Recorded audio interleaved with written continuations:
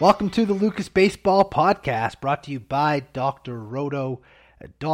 Check out our fantasy baseball draft guide. Start dominating your drafts and your leagues. Today on this episode, we are wrapping up our infield breakdowns with the shortstop rankings and tiers in fantasy baseball. Of course, joined as always by my co-host, Lucas Beery. Lucas, last week we pumped out second base and third base. The week before, catcher and first base. Today, again, shortstop, and it's as deep a position as it comes this season. Without a doubt, it is the deepest, the sexiest, the best position. If you're only going to listen to one of our positional previews, this is the show here for entertainment value. I will say, though, you cannot wait on this position. You want one of these elite players, maybe even two, if you're willing to fill in middle infield. That's one of the things I've heard people say. Just because it's deep, you can wait on it. I highly disagree, because you're going to be losing out a lot of opportunity of great stats. And there is a cliff to fall off of that we'll hit on later. There definitely is a cliff to fall off of, and I mean, even the guys in the middle of the shortstop position are still pretty solid. If you can get, two of the guys maybe in the 11 to 15 or 16 range, you're still doing okay, but you don't want to wait after that, that's for sure. But we'll get to all of that. We'll start with the elites, with Trey Turner, Fernando Tatis, and Bo Bichette. Doesn't get much better than this, really. Turner, to me at least, is the number one pick of the three guys. Some will argue it should be Tatis Jr., and I will say, from an upside standpoint, no one is better in fantasy baseball than Tatis Jr., but as many people have probably said, he has the shoulder situation, and whether or not he's going to require surgery at some point is a bit of a risk. That is scary enough for me to take Turner over him. Power numbers from Turner are not as good, but the average run scored and stolen bases could be and should be at least as good, maybe even better than that of Tatis. But Bo Bichette is the guy I really want to highlight here the most, because obviously an excellent player, fifth player off the board in most cases, sometimes even sixth if someone takes Vlad Jr. in the top 5. But if you look at all the numbers across the board, Lucas, Bichette has a chance to not just outproduce one of these guys, but all of these guys. Not just the Turner and Tatis, but everyone going ahead of him. He can hit 300, he can score 100 plus, he can drive in 100 plus, he can hit 30 homers, and he can swipe 20 to 25 bases. Having the 4th or 5th pick in your draft and being able to take him seems like a huge win, because he really could finish the season as the number one player in fantasy. I agree. It's not outlandish to say that. He has a really high floor because he's insanely young, hits in an excellent lineup, still has a lot of development left to do, so that also raises his ceiling too. So no matter what you get, I think as long as you can get 23 plus homers, 23 plus steals with around 290 plus batting average, that's going to be good on the floor. And then on the ceiling, he could take a tick up. He's cut his strikeout rate down 2% every single year. He's entering his age 24 season, so he's still ungodly young. And best of all, it's his birthday today. So happy birthday, Bo. But yeah, love it. Happy birthday, Bo. Yeah, for sure. Any further thoughts on Turner and Tatis? I know Turner we've talked about on another show. Tatis we haven't as much. I mean, there's a lot we can say, but there's also a lot we don't have to say, because it's fairly obvious how good these guys are. Yeah, we did hit up Turner previously. It's pretty self-explanatory. He's an amazing player. Go for him. Tatis Jr., on the other hand, as I was kind of working on some shortstop ranks and tiers, I did have Bo Bichette ahead of Tatis to start, but then once I started diving into it, just for the safety of avoiding Tatis' shoulder, but then once I got into it here, I tell you, Lou, I actually did put Tatis Jr. ahead of Bo. 21% barrel rate last year. I mean, this guy is just out of control. 40-40 could be in the cards for Tatis Jr. It's all a matter of risk tolerance. And I don't blame anyone that takes Bo ahead of Tatis, but it's a fun little. Yeah, I mean, Lucas, I'm not seeing that happen. I don't think I have seen that happen, and I'm not even saying that you should do it. It's more so that having the 4th, 5th, even 6th pick in the draft and being able to take Bo Bichette could end up being a massive win for you. I guess the thing is that I've heard some really well-respected fantasy minds kind of be out on Tatis inside the top 5. Which, look, he did injure the shoulder multiple times before this year even started. Some people who have knowledge on the situation said that the shoulder had been an issue before last year. So this is not something that's just going to necessarily just automatically go away. Now, hopefully it does, but it's not a guarantee. So I understand someone wanting to swerve off of that risk inside the top 5 is all my point is. Absolutely. And with your first pick in any draft, you really want to try and avoid the risk as much as you want the upside. Draft for upside later on. Take a guy that you feel the most confident in producing first round numbers for you. And again, Tatis has the upside to be the very best. And a full season is the very best, but that's not a guarantee. Although nothing is. Nothing is, and I am good with him ahead of Bo. I wouldn't, if I were to have that 2 pick in a bunch of drafts, I would probably not keep taking Tatis over and over again. But, 1 or 2 shares I'd be more than happy with. Just wouldn't want overexposure as a final point there. I'm with you. Next tier, the borderline elite. We got Tim Anderson, Trevor Story, and Xander Bogaerts. All studs, just not as good as the top options. Anderson, basically the light version of the top 3 guys. He does everything that they do, just not as well because he hasn't hit 25 homers. He hasn't stolen 20 or more bases since 2018.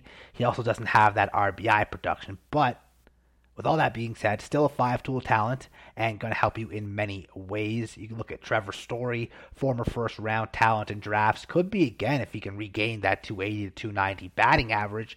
He's had multiple seasons of 35 homers and 20-plus stolen bases. The thing is, where does he sign once the lockout ends? How will it impact his price, especially because it can sometimes take a player a season or 2 to adjust to not playing half their games in Coors Field should he not re-sign in Colorado. Regardless of all that, though, seemingly a lock for 2020 wherever he plays. And then with Bogaerts, you'll be probably happy if you get 10 steals from him. I wouldn't be surprised if it's only 4 or 5, though. The one guarantee from Bogaerts seemingly is that he's going to hit around 300, score between 90 to 100 runs, and drive in 80-plus, potential for 100-plus depending on his lineup spot. Elite talent that is almost forgotten about at times because of the talent ahead of him. But all 3 of these guys are excellent options, assuming you either miss on the first 2 or you want to use Trey at second base and get one of them as your shortstop. Oh, absolutely. I've done some drafts where in my first 4 picks, I've taken 2 of the players that we've mentioned, and I've filled up middle infield right away. I had Tim Anderson as the shortstop, backed him up with Xander Bogaerts the next round in round 4, and I was thrilled with it. Anderson, he's had a history of missing some games the last couple of years.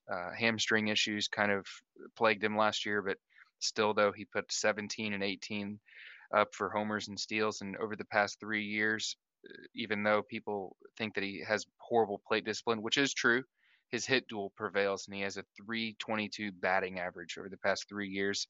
So another safe 300 guy with 2020 potential.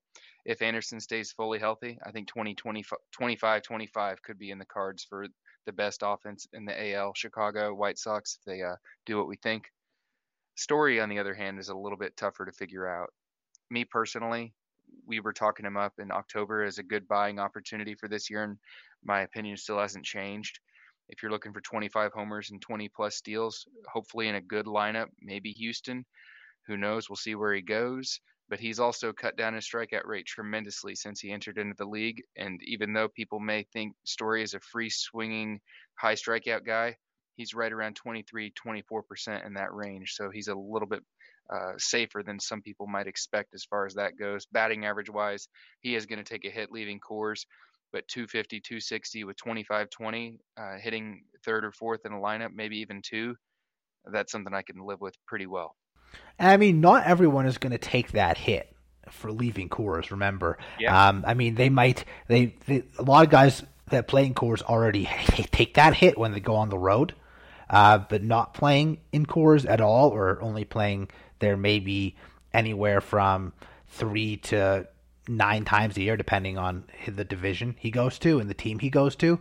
I mean, look at DJ LeMahieu, for instance. But then you look at Arenado. Arenado's average took the hit. LeMahieu's didn't. In fact, it actually improved.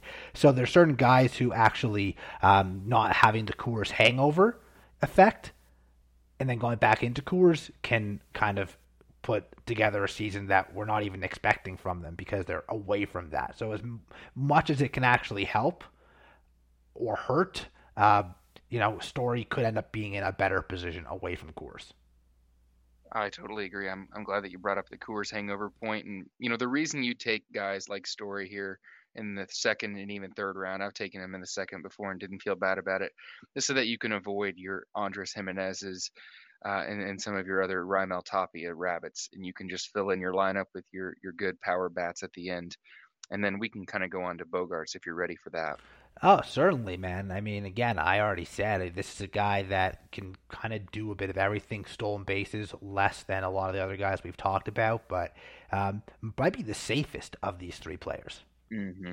Yeah, Bogaerts is definitely one of my favorite players in the game.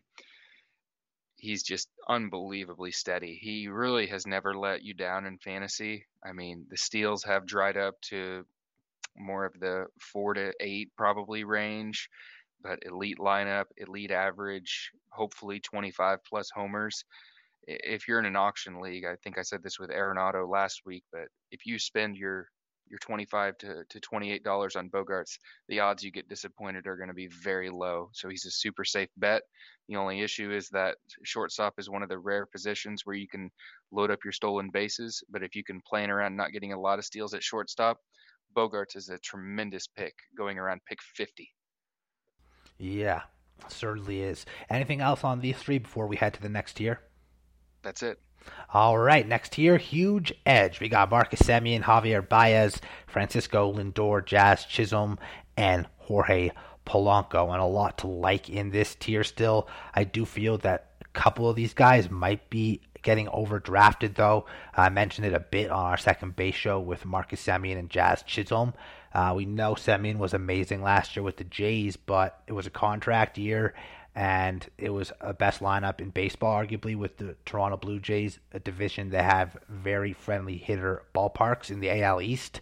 But now going to Texas, which is not lineup's not even remotely comparable.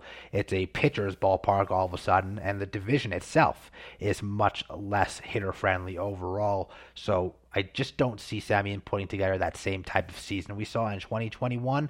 And if he's not doing that, you might be overdrafting him. And then quickly with Jazz, sure, we know there could be 20 homer, 20 stolen bases, but he really dropped off after April, especially in the stolen base department. 9 of his 23 stolen bases, Lucas, came in April last year, meaning he only stole 14 over the final 5 months. I mean, it's not bad, but it's not considered a speed guy, in my opinion, at that point. Overall numbers kind of skewed because of his early start, and even with batting average and on-base percentage.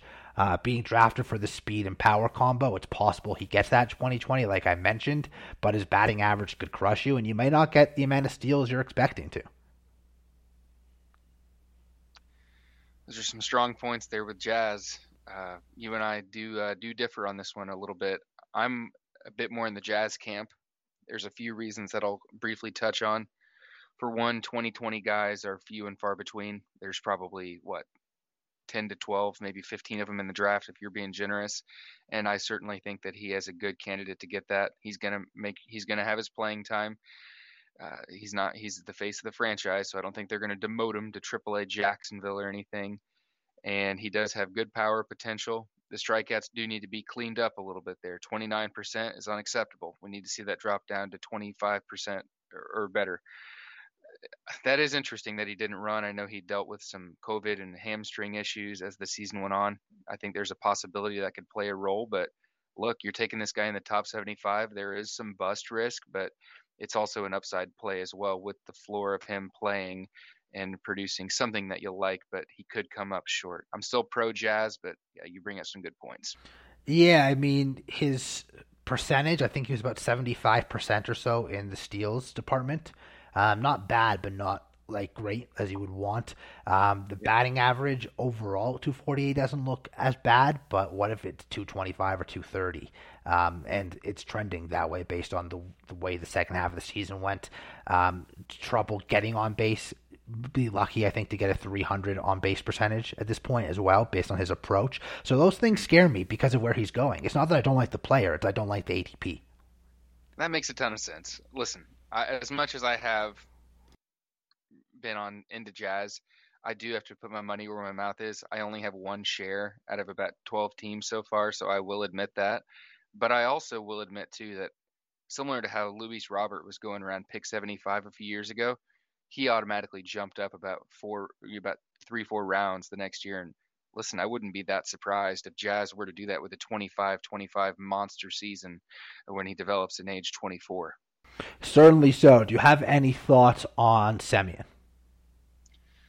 High volume player, 700 plate appearances pretty much every year. So that proves to me that he's an Iron Man, takes really good care of his body, and knows how to manage a full season. That also can go the other way, where sometimes you can just play tons of plate appearances and then just fall off a cliff. But I don't think that I would worry about that, even though we have seen that. No, The he's a Steve, good player. He's just not in the yeah, same situation he was a year ago. So to expect similar results, I think, is a little optimistic. it is. If you're okay with 30 homers and maybe 12 steals with 90 and a 260 average, if you're okay with that where he goes, then it's a good deal. But he usually goes before I'm ready. After pick 60, he could be in range for me there, but he doesn't necessarily slip that far. I haven't seen him slip that far. I've seen him go even No. earlier than his ADP, and that's kind of why I'm saying that. And I need to be clear again. I like Semien and Jazz as players. I just don't like Hmm. the ADP, especially with guys like Baez, Lindor, and even Polanco. In this tier of players. I have no issues where any of them are going. Baez OBP might not be great, but he can hit around 265, 30 homers, and 15 plus stolen bases, which is very similar to what you just said you could get from Semien. So Hmm. that's one example. Lindor coming off a bad year, of course, but he was also once a first round talent with 30 homer and 20 stolen base potential. And Polanco, certainly the most risky of these three guys, coming off an amazing season, though, and has now shown the ability that he can hit 30 homers, swipe anywhere from 9 to 13 bases. My issue with Polanco really is that it's his first 30 homer season and only his Hmm. second double digit steal season, so there might be some regression, which is why I mentioned a little bit of risk. Hmm. But he's 28, he's in the prime power years, could certainly come close to replicating the 2021 season, has a good lineup spot, and still has some decent hitters around him despite the Twins likely being a bottom dweller. Yeah, it's a little strange whenever a player pops up into this pretty much elite tier, honestly. I know Jazz was expected because he was a premium prospect, got moved for really an ace in the MLB and Zach Gallen. And with us as dynasty guys, it wasn't a surprise to see Jazz rise this quickly. Polanco, on the other hand, kind of did come out of nowhere. We've touched up on him a little bit, but his pull power transformed him, so he's not really the same player that you used to see. And I actually, in a weird way, think that he's kind of a really high floor guy where he could hit 25 homers. The steals were inefficient, so there's a possibility they give him the red light on the base paths, but I still think that you're looking at 8 to 10 plus steals with a 265 plus batting average with 25 homers and 85 plus and the runs and RBIs. I think he's actually a safe bet here with the dual eligibility as well. All right, good stuff there, man. You got anything else on this tier? Yes, we didn't hit into Lindor. I tell Oh, you, sorry, I thought I oh, did, that's, but oh yeah. Oh, you did. I just didn't get a chance to kind of chime in on him. please do. This is another one that's a very tricky player to look at. We were talking about Rasmussen before the pod, and Lindor kind of is in the same way. This year he's being bought or drafted. I mean, as if I just want to say, first off, I gotta say, I bet that's one of the first times in podcast history that Rasmussen and Lindor have been mentioned in the same sentence. if this lockout doesn't end, who knows? People could talk about whoever knows. But yeah, no, I hear you. With Lindor, the expectation in this draft spot is that he will be a 25 plus home run guy, and that's actually where he was pacing towards, despite rumors of his great demise. He was a bit rougher though on the hitting than we'd really ever seen. So I don't know. There is some risk with Lindor, but with a player of his pedigree and what he's shown, as well as the steals that he's going to provide, I still like him a lot, Is but there as much I don't risk know. in the fourth round though?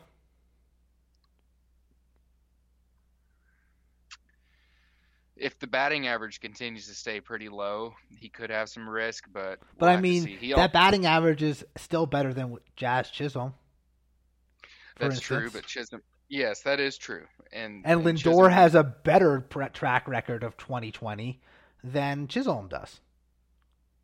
he does, and that's where the discount of Chisholm comes into place, as well as the growth upside. But with Lindor, one other kind of final thing that I wanted to throw in there is that not only did he make a bit less contact last year, which is a small red flag, but his park downgrade from Cleveland to New York, it was a bit of a park downgrade. Definitely. The big contract, you probably think weighed over his head. It's impossible to prove that, but to me it makes a lot of sense. I'm still Also, good with him. changing teams and leagues can do that as well. Yeah, absolutely. I know I'm sounding kind of negative on Lindor. It's just there are a few hesitations with him, but I'm very comfortable with him. But there are some considerations to be had. Yeah, in round four, would you be okay with 250, 22 homers, and 16 stolen bases? Yeah, I would take that. I think that's a relatively close floor for Lindor if he's healthy in a full season. Especially Mets did improve their lineup quite a bit as well. They did. There is a lot to like here, but his profile has kind of changed a little bit over the past few years when he was a first rounder, and of course, that's why he's dropped a good 50 picks since then. So yeah. Yeah, I mean, Alex Bregman is a guy we talked about on the third base show. Similar situation with him because of just one injury. Went from being a top 15, 16 player to going ADP between 75 and 90, right? But let's just not forget how good these players have been. And we're not hmm talking about a 33-year-old. Lindor's in his late 20s. That's true. And we did mention, yeah, we did mention on the last show that Paul Goldschmidt, or maybe it was two shows ago, that Paul Goldschmidt did kind of figure out Busch Stadium a bit in his second year. Maybe Lindor does that too, and he knocks down 30 homers and rips off 20 steals if he stays fully healthy. I know that Well, if that's the not Mets impossible. are a competitive team like we believe they could be this year, it also gives them a lot more incentive to swipe some extra bags, right? Yeah. Now So you've got me a bit more warmed up on him earlier. I was nah, just fine with him at ADP, and it's now I'm more it's thrilled. about their draft price more so than Yes. the actual players themselves. The players themselves, if they're in these tiers, they're good players. It's more so the draft price for me. But let's move over to another tier, the rock solid tier with Corey Seager, Wander Franco, Carlos Correa, Dansby Swanson, and Willie Adames. And I think adoration would be an understatement for this tier. It's not the best, but it's my favorite in terms of value. Any of these guys really could be top 5 to 7 shortstops overall, but you're getting them in the 11 to 16 range in terms of shortstops. So right there, the earning potential is huge. But Seager, an amazing bat, concern similar to Lindor, just opposite leagues, leaving the NL, going to the AL, going to a new team, new league, new ballpark. Difference is Lindor's lineup is good. Seager's, they've made some adjustments, but it's much worse than what he had with the Dodgers. Wander Franco, a rising star. What he did in the final 2 months of 2021 is only a small sample of how good this guy is going to be moving forward. A bit more to be desired in the stolen base and home run department could come with more major league experience, though. And then Correa, really only falling because he's yet to sign. And where he does eventually sign, surely going to impact the value. Not swiping bags anymore, but can hit for average 25 to 30 homers, 90 plus RBIs, and run potential if he can remain healthy. It has been an issue for him in the past, though. Your thoughts on Correa, Franco, and Seager? Correa, really good ball player. He's one of the guys that I think is a better real life player than fantasy based on the fact he doesn't steal. And his batting averages have not been that consistent. They've fluctuated over the years. He's a fairly high floor player, but this is not really what I'm looking for unless he were to slip well past ADP, since putting a zero in at steals without the promise of guaranteed batting average like Seager provides is just not something I'm willing to do. Seager, on the other hand, he has had a lot of discussion about his poor health track record, and look, he did have bad health in the beginning of his career whenever he missed a lot of games. But in 2020, I know it was just a 60 gamer, but he still stayed pretty much fully healthy that year. And then last year, his only issue was based on a hit by pitch, so I would consider that into the fluke category. Low strikeout rate, really, really strong average, good power, no steals is a killer though. So that's kind of, unless he slips past ADP, and with the Park downgrade, I was a lot warmer on Seager before he moved to Texas. And with the no steals and the downgrade and Park and lineup, kind of has me a little bit off him, but he's still a hell of a hitter. Yeah, pure hitter would be my explanation for him. Wander Franco. Superstar hitter. Really. Wander Franco is a tough one because we know he has that. Honestly, sky's the limit upside, but he is so young. And you just don't know how these guys are going to adjust in their second year. We know he clearly was able to make adjustments to the way he was being pitched, which is why he finished the season so strongly. But now, all this time, all this offseason, teams are going to be more prepared for him again. Is he going to be good enough? I know he's way beyond his years in approach, but is he going to be good enough to adjust to those adjustments and continue to adjust to those adjustments across a full first MLB season? I think he can, but I do think there is some risk despite him being such an elite talent. From a batting average and an OBP perspective, he is going to be a monster. He just turned 21 last week, and he's going to be a killer in that category. However, steals are important to get at shortstop, and he's not necessarily going to provide them. 2 steals last year in 70 games is not cutting the mustard. The 7 home runs that he hit last year, I know you can't just say that's what he's going to do this year, but I'm personally not going to project Wander Franco for over 20 homers next year. He could do that. Players can just explode like we saw Vlad Jr. do, as well as Luis Robert. But with Wander, the lack of power juice and not many steals that I can project, even though he is an amazing hitter at only 21, not interested in him next year unless he were to slip. And even whenever he slipped, Lou, to pick 70, I grabbed him in one of my drafts at that range as my middle infield. I still didn't really like it. Just didn't sit right with me, even though he slipped a lot past ADP. Yeah, I mean, hell of a player, but there's certain things he's lacking in his game, at least at this point. Maybe he improves upon those as early as this season.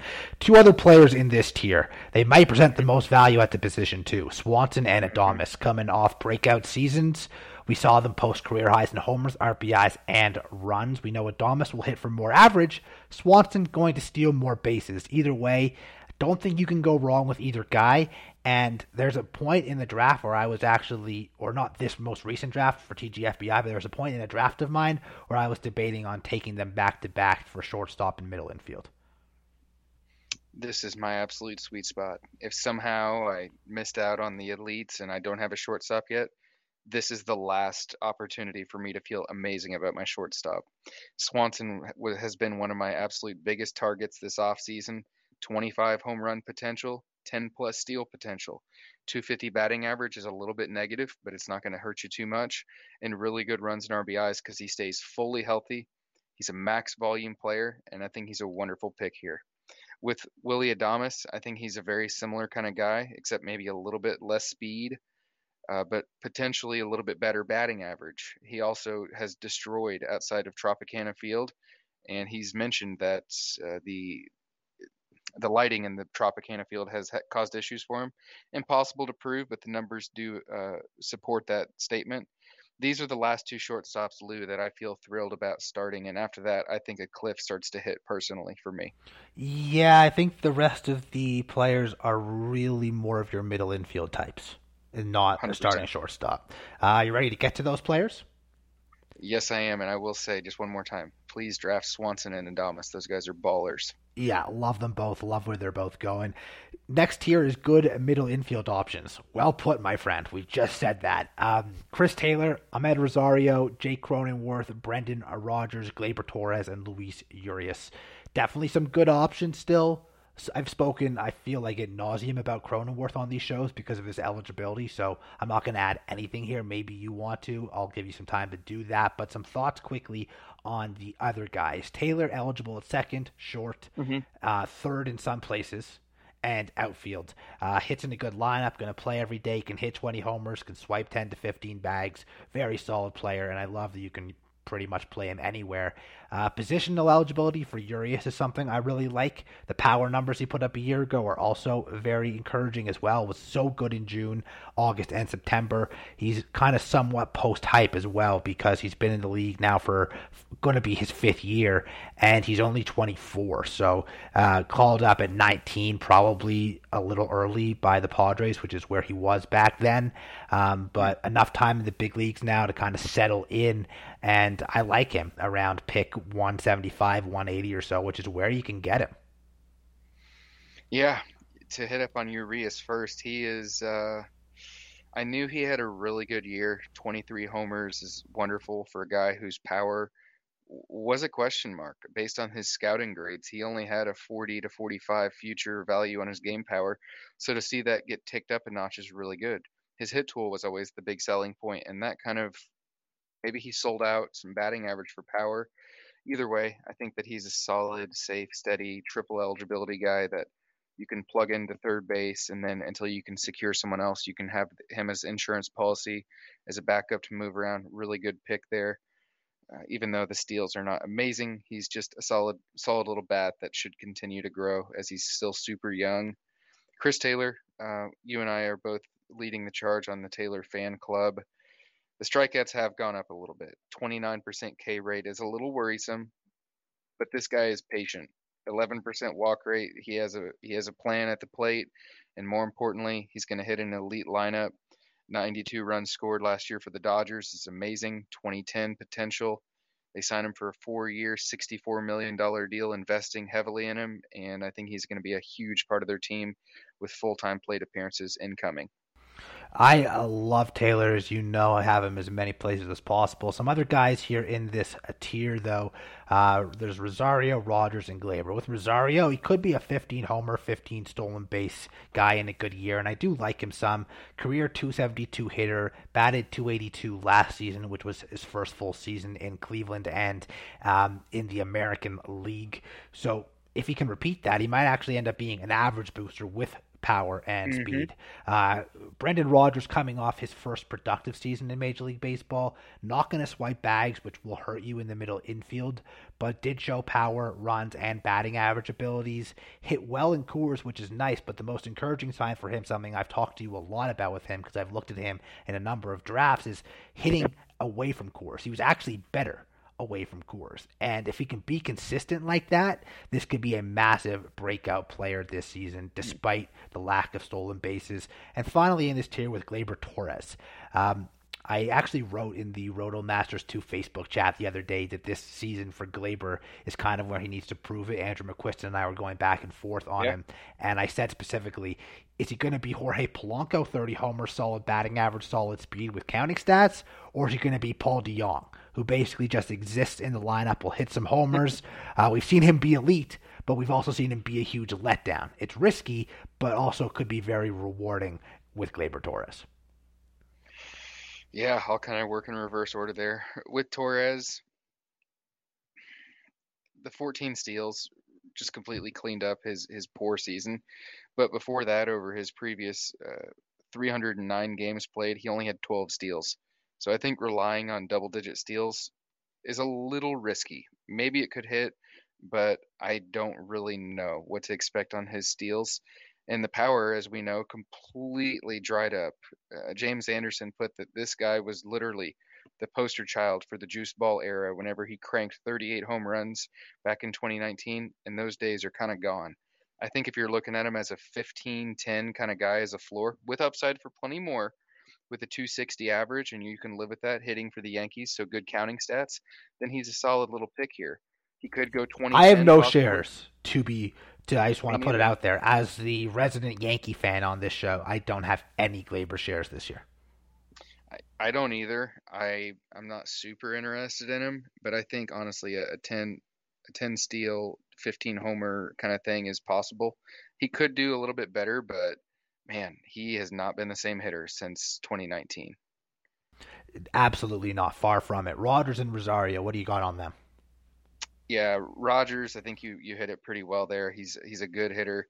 He's going to have the benefit of course, despite the fact that people have felt like he's probably been around for over a decade. He's only 25. So, and he hasn't really gotten his reps underneath him at the MLB level due to injury issues plaguing him. I like Rogers. Yeah, The Rogers has lack of field basically been helps highly though. touted since he was in the womb. He has, and I kind of liked him more theoretically than I have in the draft table, which I guess is just planning. And then once you get to the table, you don't want to take him as much because like I really thought I was going to be all over him, but his lack of steals are kind of tough. And then on Rosario, this is actually my number one target here in this tier, and I think that he has some honestly explosion potential. You mentioned the fact that he has a good batting average floor, but he also was perfect on the stolen bases last year, going 13 for 13. And the power is not that good, but he's a max playing time player for Cleveland. So I think that he could hit 12 to 15 homers with 20 to 25 plus steals if Well, things imagine tick up. imagine even 15 homers. Sorry, yeah, 15 homers, 18 steals, and like 275. All very, very doable for him. Absolutely. This is a guy that is kind of the definition of post hype, and really his his his only bad season 2 out of the past 3 years for a fantasy perspective was in 2020, which we're already kind of we should give a pass to anyway. We pretty So much throw that out the window, yeah. exactly. So yeah, kind of summing it up here, Rosario is an amazing steals target if you kind of just need to clean that up a little bit and tack on some more. Rogers is a high floor hitter who's going to be hitting in cores if you've already addressed steals with some outfielders that are going to run like Cedric Mullins or Randy Arozarena. I'm good with adding Rogers in his dual eligibility. Torres, on the other hand, maybe he could go a 15-10 kind of a year with a decent average, but I'm just not really interested in him too much unless he were to slip to about 180, then I might start to be tempted. Definitely, and I mean it's only one league, but I can tell you in my TGFBI league, Torres went around ADP, Rogers went over 40 picks later. I was very surprised by it. Yeah. I that is wild to see there with him slipping so much. I have one more bonus name that I added into to our sheet here because I didn't have him in there originally. I have to admit that, but big bonus name here, Bobby Witt Jr. He actually belongs in the Adamas Swanson tier, but I needed to mention him here. No, I got you. Yeah, I'm glad you did. People were probably listening and be like, how do you not talk about Bobby Witt Jr. on your shortstop show? I mean, there's obviously a lot to like about his profile, five-tool talent potentially. And does he have third base eligibility right now? I don't think he does, but he should get it very quickly. Either way, I mean, there's a chance he doesn't start with the Royals in the big leagues. I doubt it, though. I think he's going to be there from day one. Even if the average in OBP drops some from the adjustment to the big leagues, I think the power and the speed is there. So I really don't think he's being overdrafted. I just don't have any shares yet. Interesting. Yeah, with me personally, prospects, it's been tough the past couple of years, and with Bobby Witt Jr., he could absolutely explode and provide even a 25 year. I mean, that's possible, but he also could struggle quite a bit too, and the range of outcomes is just too wide for me to pass on him. When I can get a player that was a top 80 overall player last year in Dansby Swanson, who's already done it, who's 28 years old, he knows how to play, he knows how to make adjustments. I would just rather go with a Swanson or even an Adamas over Witt Jr.'s mouth-watering upside. No question. And they're going, what, 60 picks later? In some leagues where people are aggressive on Witt, but Witt has a wide range. You have people that are kind of like me that are a little bit patient with him or passive rather, and then you have some where he's gone even in the fourth round I've seen this year. So see, that is crazy to me, but I'm going to say there's at least one of 15 people or one of 12 people, depending on your league size, who are willing to take Witt in the top 100, and that's why I have no shares of him.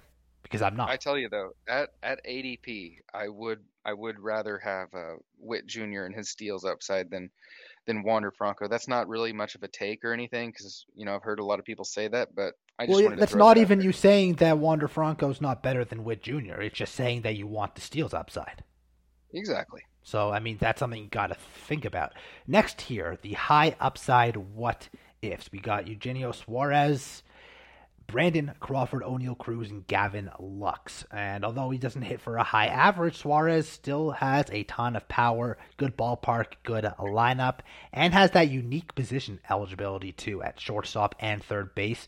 I like him at third base a lot if I have waited to fill that position, but I think he's kind of best suited as a power hitting middle infielder, especially if you've kind of taken care of stolen bases in other areas during your draft. Crawford had his best season of his career last year at the age of 34. I don't expect him to necessarily repeat the power, certainly not the stolen bases, but he's a guy that's locked into playing time. You can draft him outside of the top 200, and he's a very solid choice for your middle infield later in the draft. And then quickly with Cruz and Lux, they're guys who I have no shares of yet, but it's not because I'm not interested. I just haven't been willing to take them at their ADP. Cruz has a nice power speed combo, could be a 15-15 type of player. Lux has a chance to finally get consistent playing time. People seem to be kind of passing him by now that he appears to be a post-hype prospect, but he did finish 2021 strong. And again, Muncy is injured, Seager's gone, the NLDH. There's a really good chance he can play every day, and I believe there's still a lot of upside in him. Yeah, this is still a good grouping of batters to add to your team. Crawford is maybe underrated this year. I know that if we were playing, 10, 15 years ago, someone sees 24 homers and 11 steals, he would have gotten drafted a lot higher. Now that we have all the sabermetrics and analytics, people know better. But still, if he's playing, 5 to 6 days a week plus for the Giants, hitting in a good spot in the lineup, I think 20 and 10 is very possible, and people are just casting him aside. Don't agree there. I think he's reasonable. Suarez, on the other hand, is a lot tougher to kind of figure out. I think that we could see a batting average bounce back. His BABIP was unbelievably low at 224. When on his career, he's more of a 299 guy.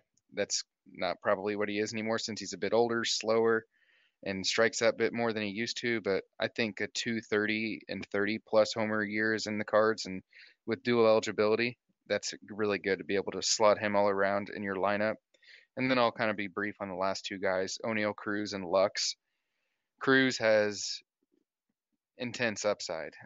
I don't really know what to expect from him, but his power is 80 grade raw power per Fangraphs. And look, this guy's stolen plenty of bases in the minors, so he could easily do it again for Pittsburgh at the big leagues.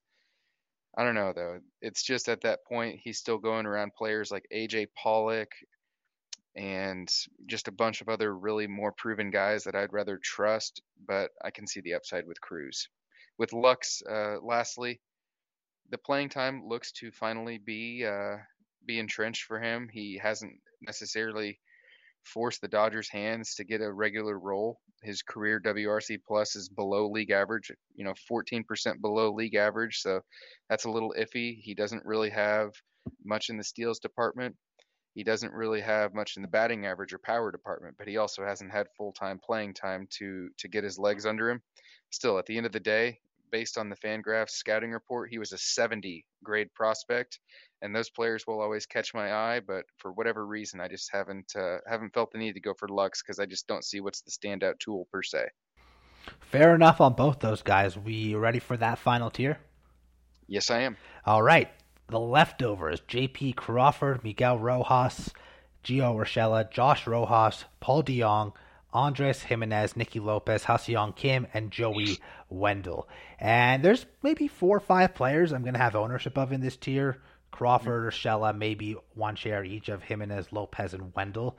I look at Urshela, a solid defender, above average bat, plays on a good team. Crawford kind of entering his prime on an up-and-coming Mariners team, seeing the batting average and on-base percentage improve every season. Not stealing as many bags as you would hope, not going to hit for much power either, but I would probably take him as a bench bat in case the power does develop more and the steals maybe do develop more, as he, again, just has more experience in the big leagues. Now with the other 3 who I would have interest in. Jimenez, if given full time at bat, might be a 10 homer, 10 stolen bases guy. Certainly can be helpful, but not if he bats 220 like he did a year ago. Lopez, intriguing if you want late speed. Problem is he has no power at all, and prior to 2021, he never even hit above 240 in the big league. So it's kind of hard to trust a guy that he can repeat a 300 average he put up a year ago when the jump was 60-plus points in average. And then Joey Wendell quickly. Most accomplished of the three guys I've just mentioned. Isn't going to be great at anything, but he can kind of help you a little bit everywhere. Career 271 hitter, can hit double-digit homers, can swipe 8 to 12 bases. Is going to a worse ballpark and a worse lineup in Miami compared to where he was in Tampa the past 4 years. So that is something you have to keep in consideration. Wow, we've really hit the dregs here if Joey Wendell's the most proven of those guys. No, that's good stuff though, Lou. These guys are really mostly just reserve bats, insurance policy, DCs, and draft and holds. You just need someone to plug in there. JP Crawford, gold glove guy, he's going to keep his job. Not a lot of upside, but if he does actually continue to lead off since his plate skills are pretty good, that's some sneaky runs scored. I've seen some arguments out there that say that he's being overdrafted around pick 300 because he doesn't have much upside. And sure, you could go for a Nick Ahmed or an Elvis Andrus who have a job later, but JP Crawford ain't going to lose his job. He's still young and great glove. Rojas is similar. He's very bland, but if you can go for a 10-10 season, he's the heart and soul of the team. He's not going to lose his job in Miami either. As far as Gio, we have hit on him in the third base spot. I've started to be a little bit more thinking that he is going to preserve his job since his defense is really good, so I'm happier with him. And then as far as new guys that we haven't talked about, because we'd hit up Rojas previously, as well as Lopez, I believe. With Paul DeJong, he actually started working with a new hitting coach this year, and there could be a serious development there. I believe the hitting coach that he was working with had worked with Justin Turner, if my memory serves correctly, and he also has proven 30 home run power. It was with a poor batting average, but a player who can hit 30 bombs going this late, and he's only 28, 29 years old. There's a bit of intrigue there for me. Ha-Seong Kim, last but not least, as a Swiss Army knife. He's going to get more accustomed to life in the United States. Coming over from Asia over to the U.S. is always a big challenge. And I think as a reserve, just kind of slot him in as a backup third baseman, shortstop, and second baseman. I think Ha-Seong Kim could provide a little bit of power, a little bit of speed, and hopefully some good playing time if the Padres don't continue to bolster their roster on the hitting side. All good points, man. Anything else on any of this tier? Not on this tier, no. All right. Well, I guess at this point I'll tell you good luck for the rest of your TGFBI draft. Of course, next week we'll be back with 2 outfield shows in the middle of the week. They'll be out by Friday. But any final thoughts here in general? No, I think that this is a very rich position, but it's also a position that you need to have a really good plan on. We talked about a handful of players that didn't provide steals, and that being a negative, whether it was Brendan Rodgers or a Corey Seager to kind of go up and down the spectrum there. So it's important to try to get steals from this spot if you can. And last but not least, just really don't wait much past Swanson and Adames. And if you have a great feeling about a Cronenworth is going to go off or something like that, I'm sure you can feel free to do that. But with me personally, there's not a chance that I'm going to be willing to wait past Swanson and Adames, because after that, I think you're just going to take too much of a hit at the best position out there in fantasy. All great points, man. Great stuff. I will say, I believe the Baseball Pods Twitter podcast bracket begins next week. Lucas Baseball is on the bracket, so if you want to go support Lucas and I, look out for that. I'm sure we'll be retweeting stuff. We're coming in as underdogs, so we could use all the help we can get. But this has been the Lucas Baseball Podcast Shortstop Rankings Edition, brought to you by drroto.com. Check out our fantasy baseball draft guide. You will not be disappointed, folks. Great work by everyone involved there. I'm Lou Landers with co-host Lucas Beery, and thanks for listening to the Lucas Baseball Podcast. We'll catch you next time.